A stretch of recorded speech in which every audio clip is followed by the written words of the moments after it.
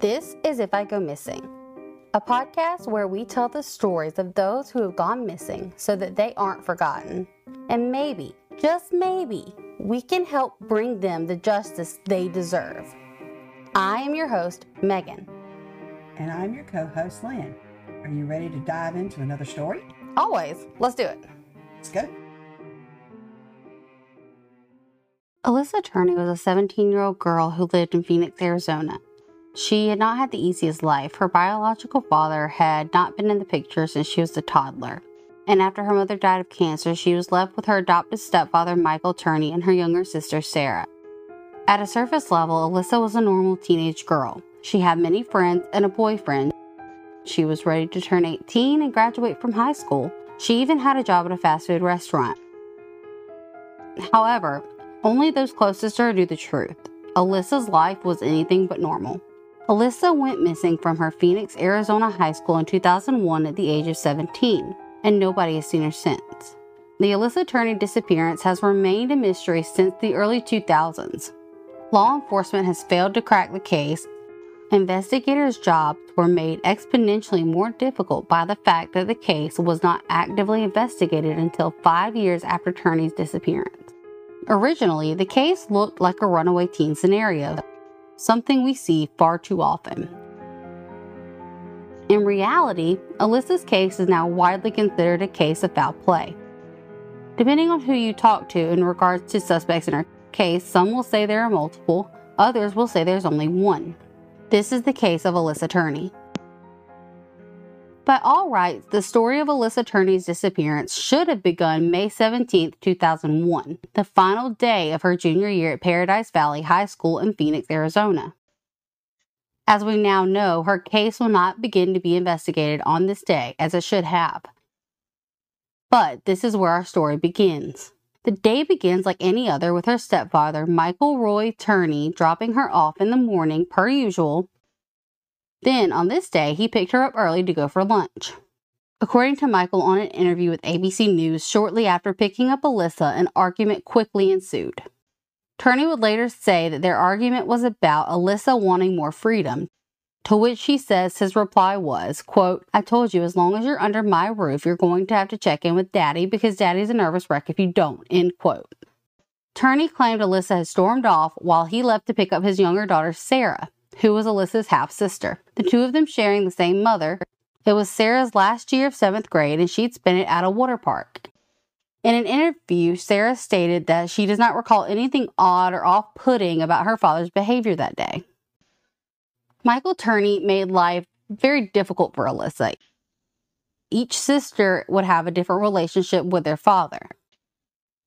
The obvious difference in treatment can be seen in the following audio clip from a home movie. The red button. Why? Hit the red button now. No. Hit the red button. Look at me. Dad's a pervert. Mister, give me the camera now.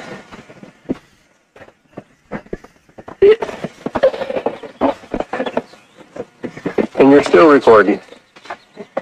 And Alyssa is stupid moron. Mike was a cool, laid-back dad with Sarah, but with Alyssa, he was more uptight and strict and monitored her whereabouts. He told Sarah he did this because Alyssa needed more guidance and direction in life. Tensions between Alyssa and her stepfather were always high. Michael used hidden surveillance cameras to watch Alyssa at all times. He recorded all of her phone calls and went through her personal belongings. For example, one time at Alyssa's job, Jack in the Box, he was seen outside with a camera videoing her at work. Now, to most people, this seems very confusing, but to Alyssa, it was just the norm. Alyssa says she's being recorded because it's her first job, but it's not even the first day. The first day had already been recorded. This is just a random day at work.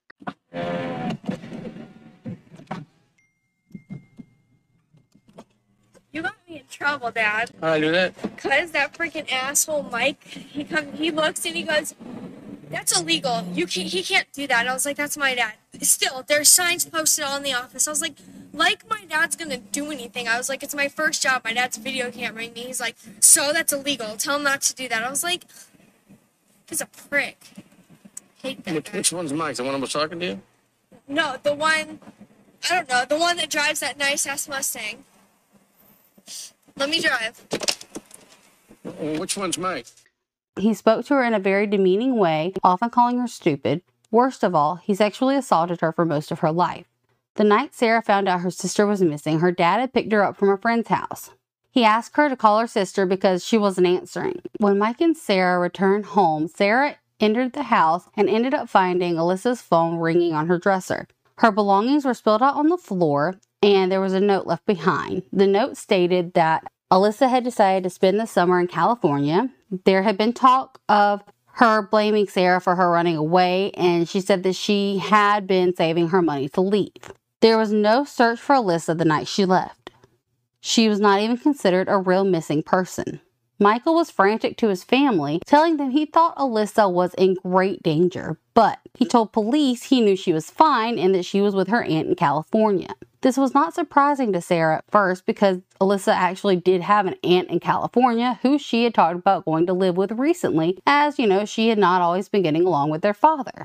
That night, Mike, who used to be a cop himself, called the police to report Alyssa as a runaway. Police opened a missing persons file, but no investigation or follow-up was done. Mike claimed she was a runaway and that he knew her location was in California. A week after Alyssa disappeared, Mike told police he received a call from her early in the morning where she blamed him as the reason she left. She told him she was in California and that she was never coming back. He even provided police with his phone records to prove the call. During the years after her disappearance, Mike started telling family and those close to Alyssa that he thought something terrible had happened to her. In 2006, several years after Alyssa disappeared, the police got a lead from a man named Thomas Heimer. Heimer was in a Florida prison serving time for murder. He had sent police a letter confessing to Alyssa's murder. Police eventually realized the letter was a hoax, but during their investigation, they noticed things were not adding up in this case. In the 7 years since Alyssa had gone missing, she had not contacted a single one of her friends or anyone in her family, including the aunt she was supposed to live with. The $1,800 she had in her bank was still there, untouched. Her social security number was also never used, meaning she had never gotten a job or went to school. It became clear to police that this was not a runaway case. Police learned that the day Alyssa went missing, she was not in school the entire day, as Mike had picked her up from school near lunchtime, which was confirmed by her boyfriend John, who said Alyssa had told him she was leaving early but would see him later that evening at the end of the year party. Many of her friends also claimed that she told them the same thing, that she would see them later that night at the party. Mike's version of the story was that he picked her up to get lunch, and when they arrived at home, they got into a fight about house rules, which ended up with her storming off to her room and him leaving to run errands. Police also discovered that Mike documented every incoming and outgoing call to the house. They also discovered that Mike had cameras placed outside of his property. There was even a hidden one in the vent in the living room. When police asked for the videotapes of the day of Alyssa's disappearance, Mike told them he reviewed them and there was nothing to see. When they asked for the audio tapes of that day, he told them that unfortunately on that day the recorder had been turned off, so nothing was recorded. At this point, police now had enough probable cause to search the house. In doing so, investigators came across 26 homemade pipe bombs and a 90-page manifesto written by Mike himself. In the manifesto, Mike claimed that Alyssa had run away, but he believed she was followed by 2 men from the electrical union he used to work for. During his time at the electrical union, he was a whistleblower, and he believed that the men took revenge on him by murdering Alyssa. He then avenged her death by killing the 2 men, supposedly. Police also recovered tons of paperwork and hundreds of hours of audio tape and videotapes, but they were still unable to find anything from the day Alyssa had gone missing. Mike ended up pleading guilty and serving 10 years in prison for the 26 pipe bombs. He was also declared to have paranoid personality disorder and required to participate in mental health treatments. To this day, though, no one has been convicted in the disappearance of Alyssa Turney. Though there have been no convictions, the family has cooperated fully with police. Well, except for one. Michael Roy Turney has, in fact, never given an official police statement. This is what he told his daughter Sarah when she questioned him about his mysterious behavior. Be there at the deathbed, Sarah, and I'll give you all the honest answers you want to hear. Why aren't you giving them to me now? Because you got them now. Then why are you making me this offer to go to your deathbed? Oh, Sarah, what are you looking for? I was fortunate enough to sit down and have a phone conversation with Alyssa's little sister, Sarah. She recounted her version of the events in remembering this part of her life, as well as elaborated on some things I had read for myself. This is my interview with Sarah.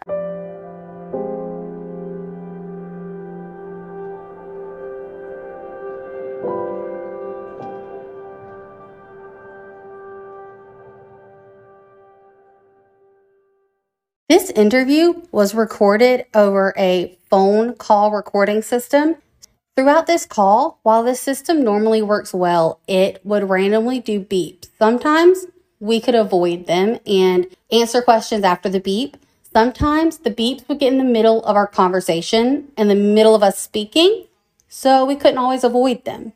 If you hear random cuts and edits, that is why, and I do truly apologize, and I hope it doesn't compromise the quality of this call. I want to say thank you to Sarah for sitting down and talking to me about all of this that I'm sure is a painful thing to remember. As for you guys that are listening to this, please check out Sarah's podcast and her blog where she talks about all of these things that she's researching on her sister's case, and please don't forget to check out how you can help. All of these things will be linked in our show notes as well. If you guys want to take a peek at them, they'll be right there for you. So what's the first thing you remember from that day? Yeah, I mean, of course I remember like going to the water park because it was 7th grade and I got a brand new swimsuit from the Delia's catalog, and I was, like every other 7th grade girl, I was self-conscious of my body, and so it was a big day for me, you know what I mean? I didn't go to school a lot, and it was the last day, and it was exciting, and I felt really brave, and it was a great day, We went to the water park, and then I got back to the school, and I can't tell you whether or not I called my dad. I just can't remember, but I ended up walking home to a friend's house, which I walked home with them all the time. They were two sisters who I was really good friends with, and yeah, it was about a 5-minute walk, and I'm not sure how long I was there, but I do know that we smoked cigarettes, and then we sprayed each other with perfume, so I got into my dad's truck smelling like cigarettes and ready to tell him I had a perfume fight.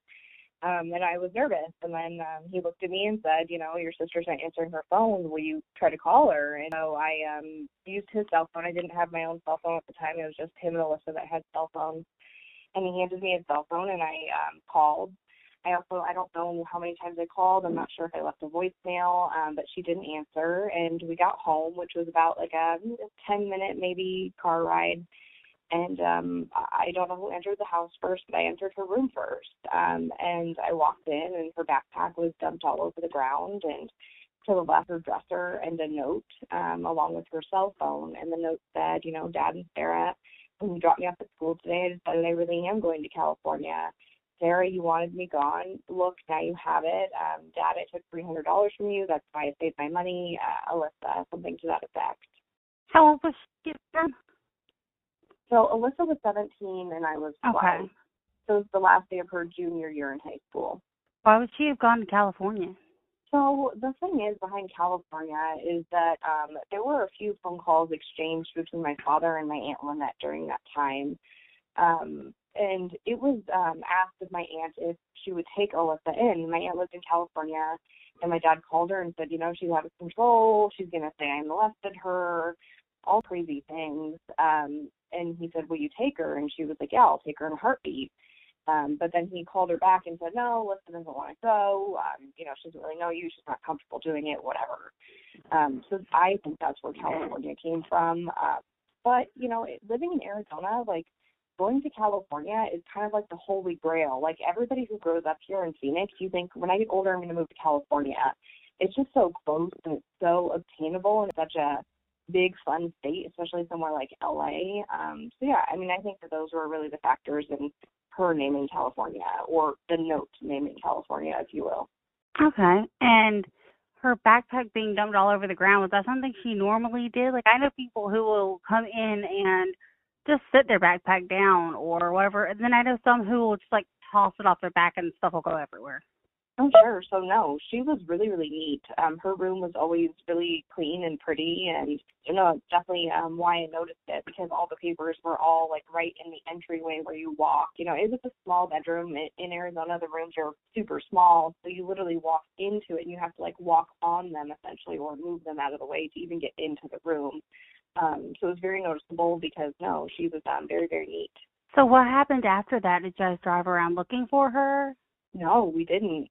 So it wasn't until about 10 or 11 p.m. that my father called the police and said, my daughter ran away to her aunt's house in California and she left a note. She's mad at me. And that's how he reported her missing. But in the same breath, he also called friends and family saying, do you know where Alyssa is? I think that she's in immediate danger. But no, we didn't go out and drive at all that night. I mean, you would think you might could catch up to her if you could gotten straight in the car, because how far could she have gone on foot?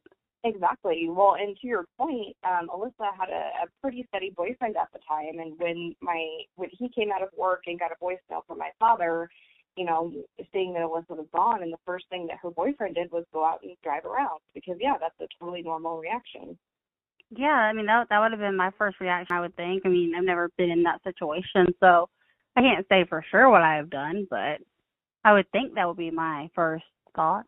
Yeah, I mean, if you're so concerned about your kid, you absolutely get in your car and try to go everywhere. You go to friends' houses, you go to the school, you go wherever you think they might be. Mhm. Because I mean, I don't know, going to California, it just seems like a hard feat for somebody who doesn't have a car. Yeah, absolutely. I mean, she would have had to gotten a ride, a bus, whatever it may be, and there's no record of that. There's no camera footage of her leaving the house, because we did have cameras inside and out. Yeah, I mean, it's hard to believe that she made it to California. Definitely. What happened after that? So, I mean, really not a lot. The police didn't visit the house. I wasn't questioned. Almost nothing. I went on that summer and, kind of had a wild summer and had my own hard time accepting it, if you will. But after that, my dad went to California a few times, but I'm sorry, before that, I need to back up. A week later, there was a phone call made from California. Exactly a week to the day. It was at 5 a.m. The call lasted 29 seconds, and it was from a payphone in California. This phone call was not captured on our passive recording system that recorded every phone call coming in and every phone call going out for like 30 years. But my father says that Alyssa called and, said some cuss words to him and to leave her alone, and then she hung up. So that's what sparked my father making all these trips to California. I can't tell you how many it was. I do not remember. I know that I went on one or maybe two trips with him. But other than that, it seems like a normal summer. I was waiting for her to just come back. When did you realize that it was apparent that she's not coming back? I think it became more apparent when school started. I obviously didn't lose all hope. I didn't lose hope that she would come back until, 10, 12 years after she was gone. But when school started, I think I realized that it was serious. And I began thinking that something bad could have happened to her. But I still held out hope that she would be back. When did everybody start taking this seriously? Because I know it took a while. I mean, immediately, I would say my father at least appeared to be taking it seriously. He was panicked about it. He called people. He had me make flyers, the website. He made all those trips, like I said. So in my mind, he jumped into action immediately. But the rest of the family, I mean, it really just became one of those bad things we didn't really talk about. I mean, we might say, I wish Alyssa was here and there, but we didn't talk about like the circumstances of her being gone. So yeah, like I said, it's just one of those bad things that we didn't talk about. But didn't it become like really a big thing for the police to start looking into a few years after she went missing? Wasn't it like a jailhouse confession or something? Yeah, so in 2006, a gentleman named Thomas Heimer confessed to killing Alyssa, but he also confessed to killing 21 other women. But yeah, it was investigated, and it was found out that it was a false confession. He had actually never seen a real picture of Alyssa. He had only seen an age-progressed photo, and so once he saw a real picture, he said, no, that's definitely not the girl. But, there's a lot of things that go into that confession. But again, ultimately it was deemed invalid. And more importantly, what it did was spark an actual investigation. So this guy confesses, and the police look back and they're like, holy cow, it's been 5 years and this girl hasn't come back. Maybe we should actually look into this. And then they started. That's what I thought. I thought it was something like that kind of really sparked an extra interest into the case. Yeah. I mean, for years and years, I would have told you that the reason that the got reopened or, investigated at all was because my father pushed them to. Throughout this whole thing, my dad said that the case got looked into because he pushed them to do it. He made them look into it. But meanwhile, it was, actually this confession. That's interesting. So what happened after the confession? What steps were taken after that? Sure. So the FBI actually looked into it. And during that time, the FBI twice came to the Phoenix Police Department and said, why aren't you investigating this disappearance as a homicide? And both times the Phoenix Police Department said, there's no body. No body, no homicide, essentially. Very simply. But what happened was they, again, started to look into it. They found that this was a false confession. And they actually assigned 2 detectives to work on this pretty much full time. And they did. I mean, they interviewed so many people, it's unreal, and looked into everything that they could. I mean, granted, a ton of evidence was lost due to the time lapse of them investigating. Yeah. But things like even we don't have accurate phone records.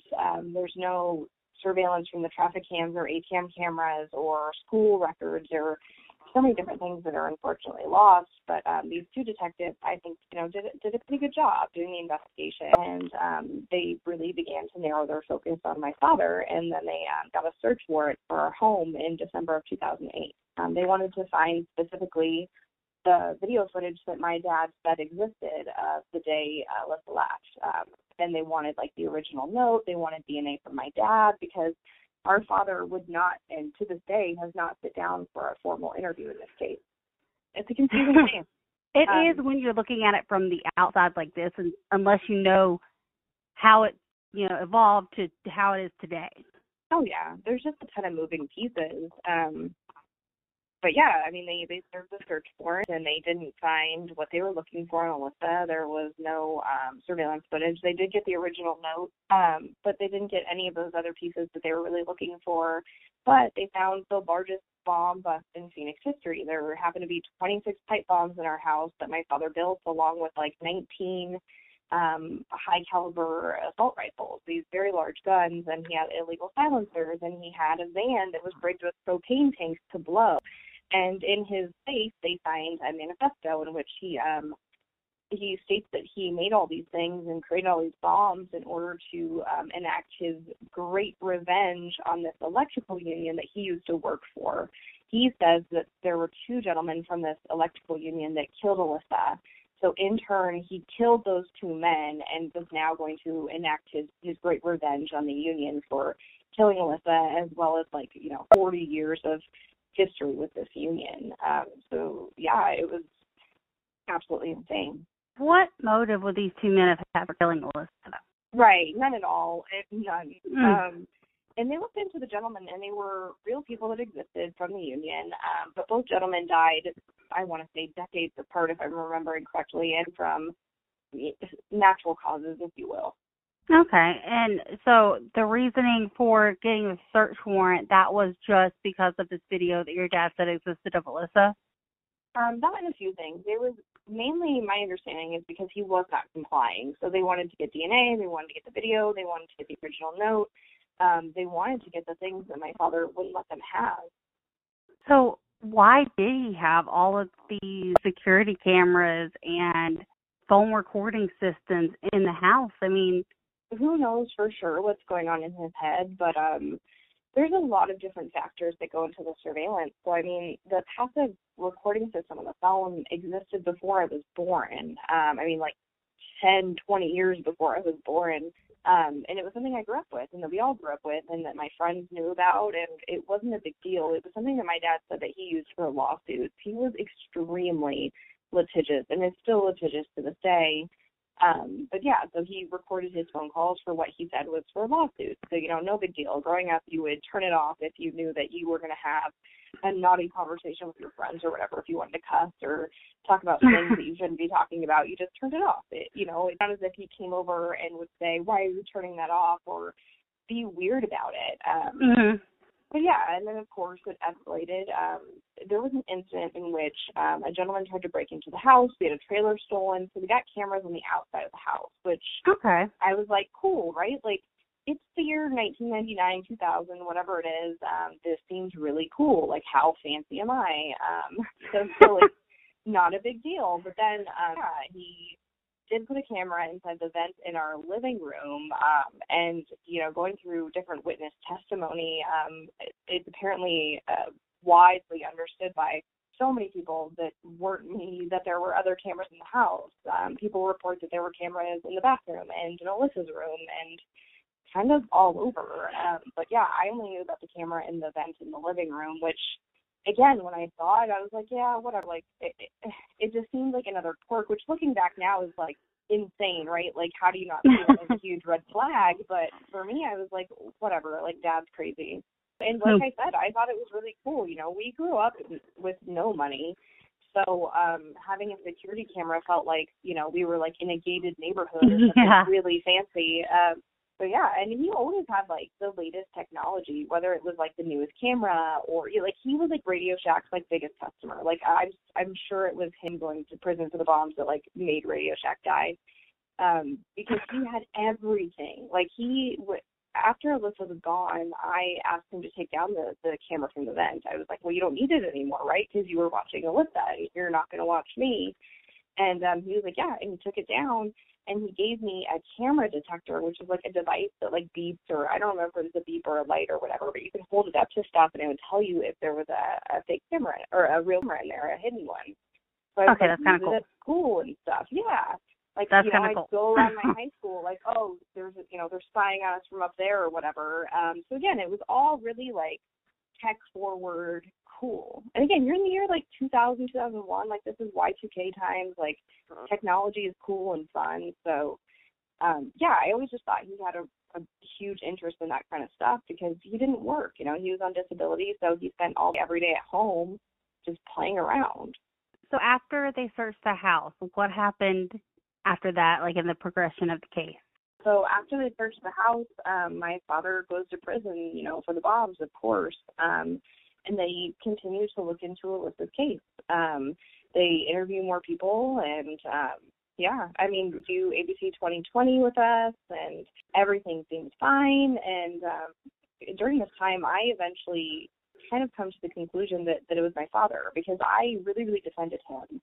So when the house was raided, the police sat me down and explained to me for 40 minutes how there were no other leads and how all roads lead to my father, how my father was a pedophile and how my father had a child that I didn't know about, and all these terrible things to my dad. But I couldn't absorb it right then. I didn't hear it. It wasn't until really we went on the ABC 2020 when I heard it again, and then I read the hundreds of comments online of people being nasty and being like people are, and telling me that I'm stupid for believing my father, that I started to really think about it. And then it took a few more years of me talking to my dad and me asking my dad outright, why are these discrepancies? Why didn't you tell me she was picked up out of school early that day? Why didn't you tell me A, B, and C, like, what's going on? And he didn't say, like, of course not. Like, how could you think that? I'm your father. Like, I would never do that to Alyssa. That's insane. Like, he just avoided the topic and continued to avoid the topic. And yeah, slowly but surely I came around and I believed what the police believed and what everybody else believed, and went to my family and said, hey, I think Dad did this. And, all my brothers were like, yeah, like, we've known Dad did this. What are you talking about? So it was really hard for me, but I went to the detectives and I said, hey, I believe it now. How can I help you? And they were like, I'm so glad you came around. Like, what do you think about this? Have you talked to your dad about this? What about your brothers in this? And, like, kind of reinvestigating again and relaying information between my father to them as best I could. And they basically told me what's going to happen is when your father is released from his bomb charges, we will arrest him that day so that way he cannot serve 2 sentences at the same time and serve less time, essentially. And I was like, okay, cool, like, you're the police, no problem, sounds great, love you guys, trust you, perfect. And yeah, so like a few days before my father got out of prison, I get an email saying that those 2 detectives that have been on the case for like almost 10 years at this point were reassigned.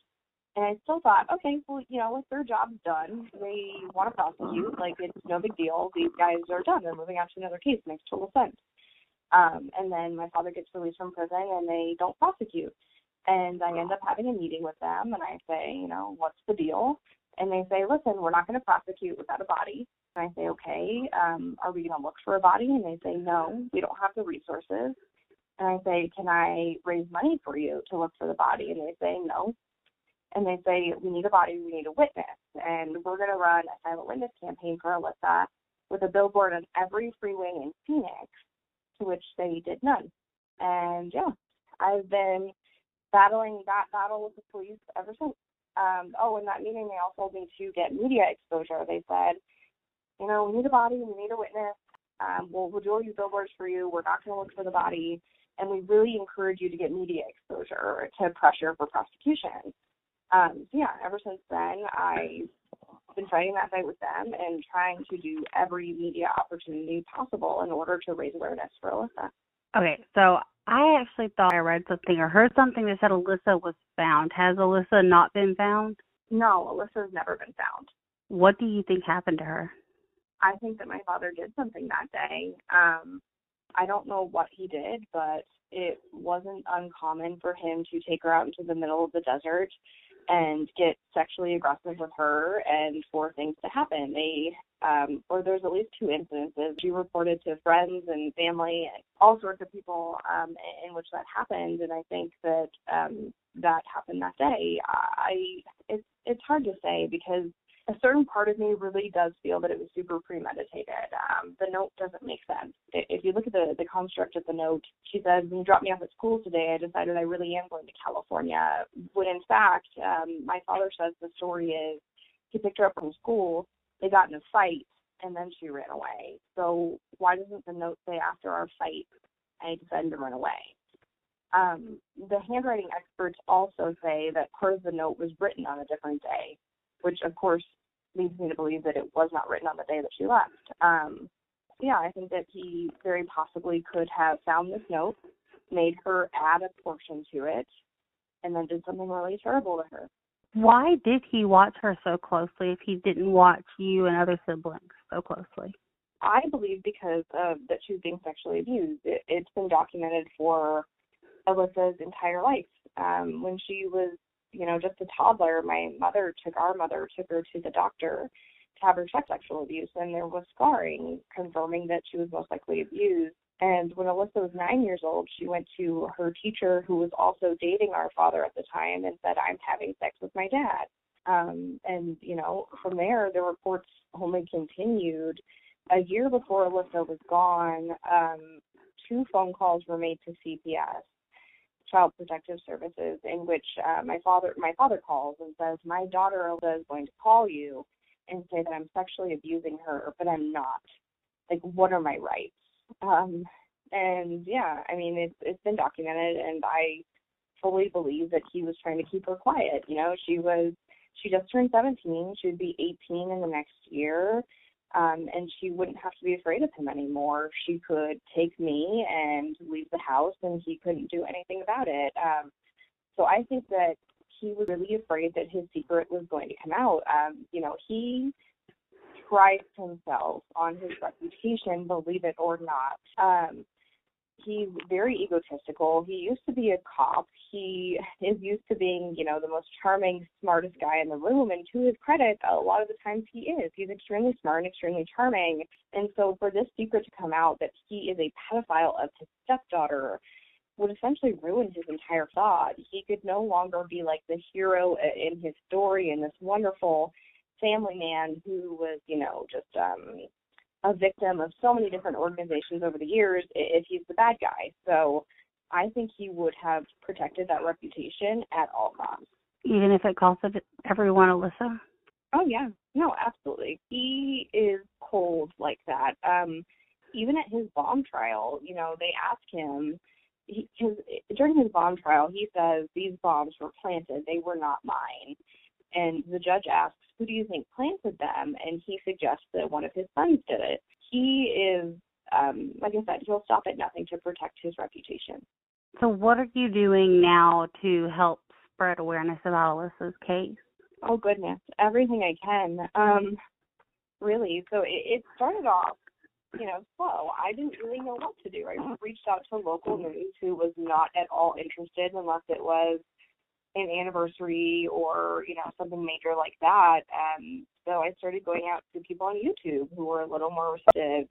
And then I started going out to podcasts who were extremely receptive. I actually sat there. My first podcast I ever listened to was Missing Maura Murray, and I listened to it and I cried. And I imagined a day that there would be someone who cared enough to create a very long format, and, you know, because Missing Maura Murray has dozens of episodes. But yeah, I listened to it and I just dreamed of a day that somebody would care that much or be able to get the story out of its soul. And slowly but surely, I just did more and more podcasts.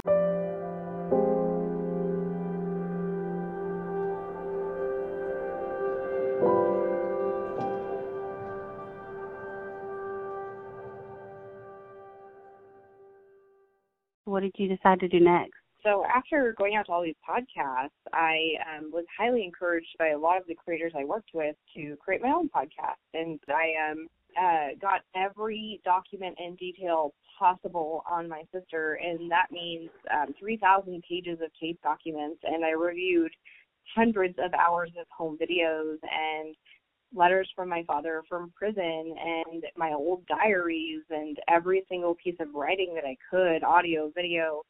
I just absorbed myself in it, and I found out so much I didn't know. And this is after 2 years of doing interviews about Alyssa and me thinking I know everything about the story. And I read all these documents and go through all these videos, and I realized I didn't know anything.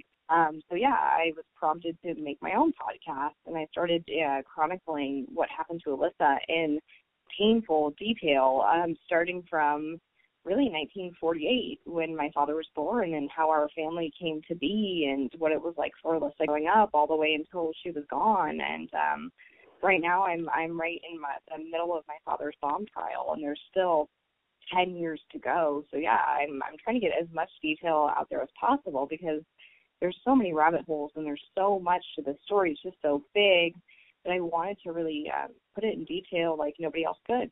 That's an amazing idea. And is there anything that maybe other outlets haven't touched on that you would like told? I'm trying to think. I mean, no, I think everybody does a pretty good job of understanding the story, to be honest. I think it's just important for people to realize that even with how many, I don't want to say like fame or followers, like it just feels weird that there's so many people that care about Alyssa's case, and I'm so grateful and I'm so honored, but I want people to know that like I still need help, that even though it looks big, I still need podcasts and I still need people signing petitions, and I just still need help. There's still pressure to be built and pressure to be put on authorities to make something happen in this case. So yeah, I mean, I would like to say thank you, but please don't stop. And if you're listening to this podcast, please share it. How can we help? So I am raising money for billboards right now. I'm trying to get them everywhere I can. And I say that, and I literally have one in progress right now. But yeah, I'm trying to get billboards. So I am raising money for that because for whatever reason, billboards seem to be really attractive, not only to people actually seeing the billboard, but you tend to get a lot of media from it. So I'm really excited. And yeah, it's going to cost a lot of money. So I would appreciate all the help. Do you think one day you'll actually be able to find Alyssa? I don't know. I mean, her body, I don't know. I don't think my father will give up the real location. But that's not really what it's about. Like, if I never find her body, that's okay, as long as we get her justice. That's really the biggest thing for me. As much as I would love to give her a proper burial and have a ceremony for closure's sake, I really just want to get her justice. I think that would help everybody the most. That's very noble. So many people, and there's nothing wrong with it, but so many people want to bring their loved one home to the point that sometimes justice gets overlooked. So it's very noble that you're almost willing to sacrifice your own closure if that means getting justice to her. Yeah, I mean, if I had to pick one over the other, it would absolutely be justice. And no offense to people who feel that way. I've seen a lot of people go in my life, and there's no particular connection to the body. For me, it's about remembering the good times and the spirit of that person, and just honoring their memory. So everybody knows Alyssa Turney, the missing person case, Alyssa Turney, the things that happened to her. What do you want people to know that is Alyssa, not Alyssa Turney?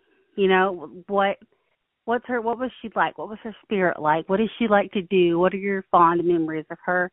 Kind of humanize the case a little bit, if you will, because that's my thing in doing this. Is I like to raise awareness through making people see that there is a human side of this. It's not just true crime. It's not just something to listen to. It's somebody's life.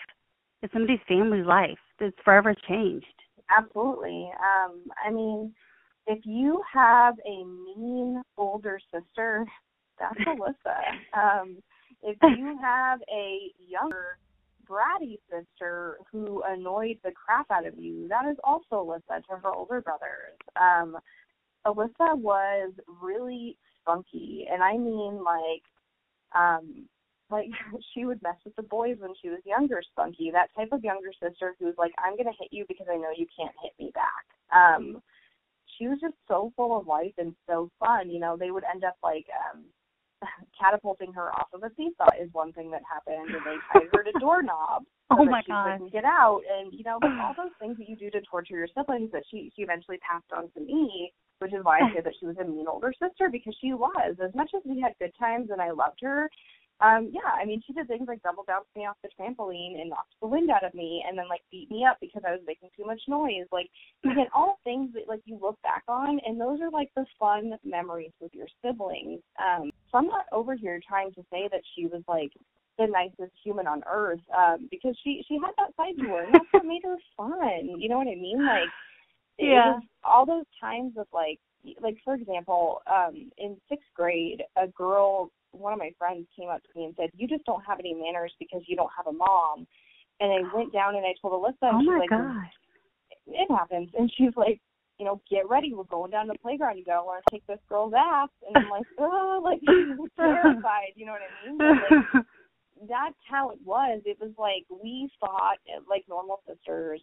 But when it came down to it, she had my back. And it was very much I could say, do you know who my older sister is? Don't mess with me. And they did. And her reputation preceded her. But she was also a sweetheart.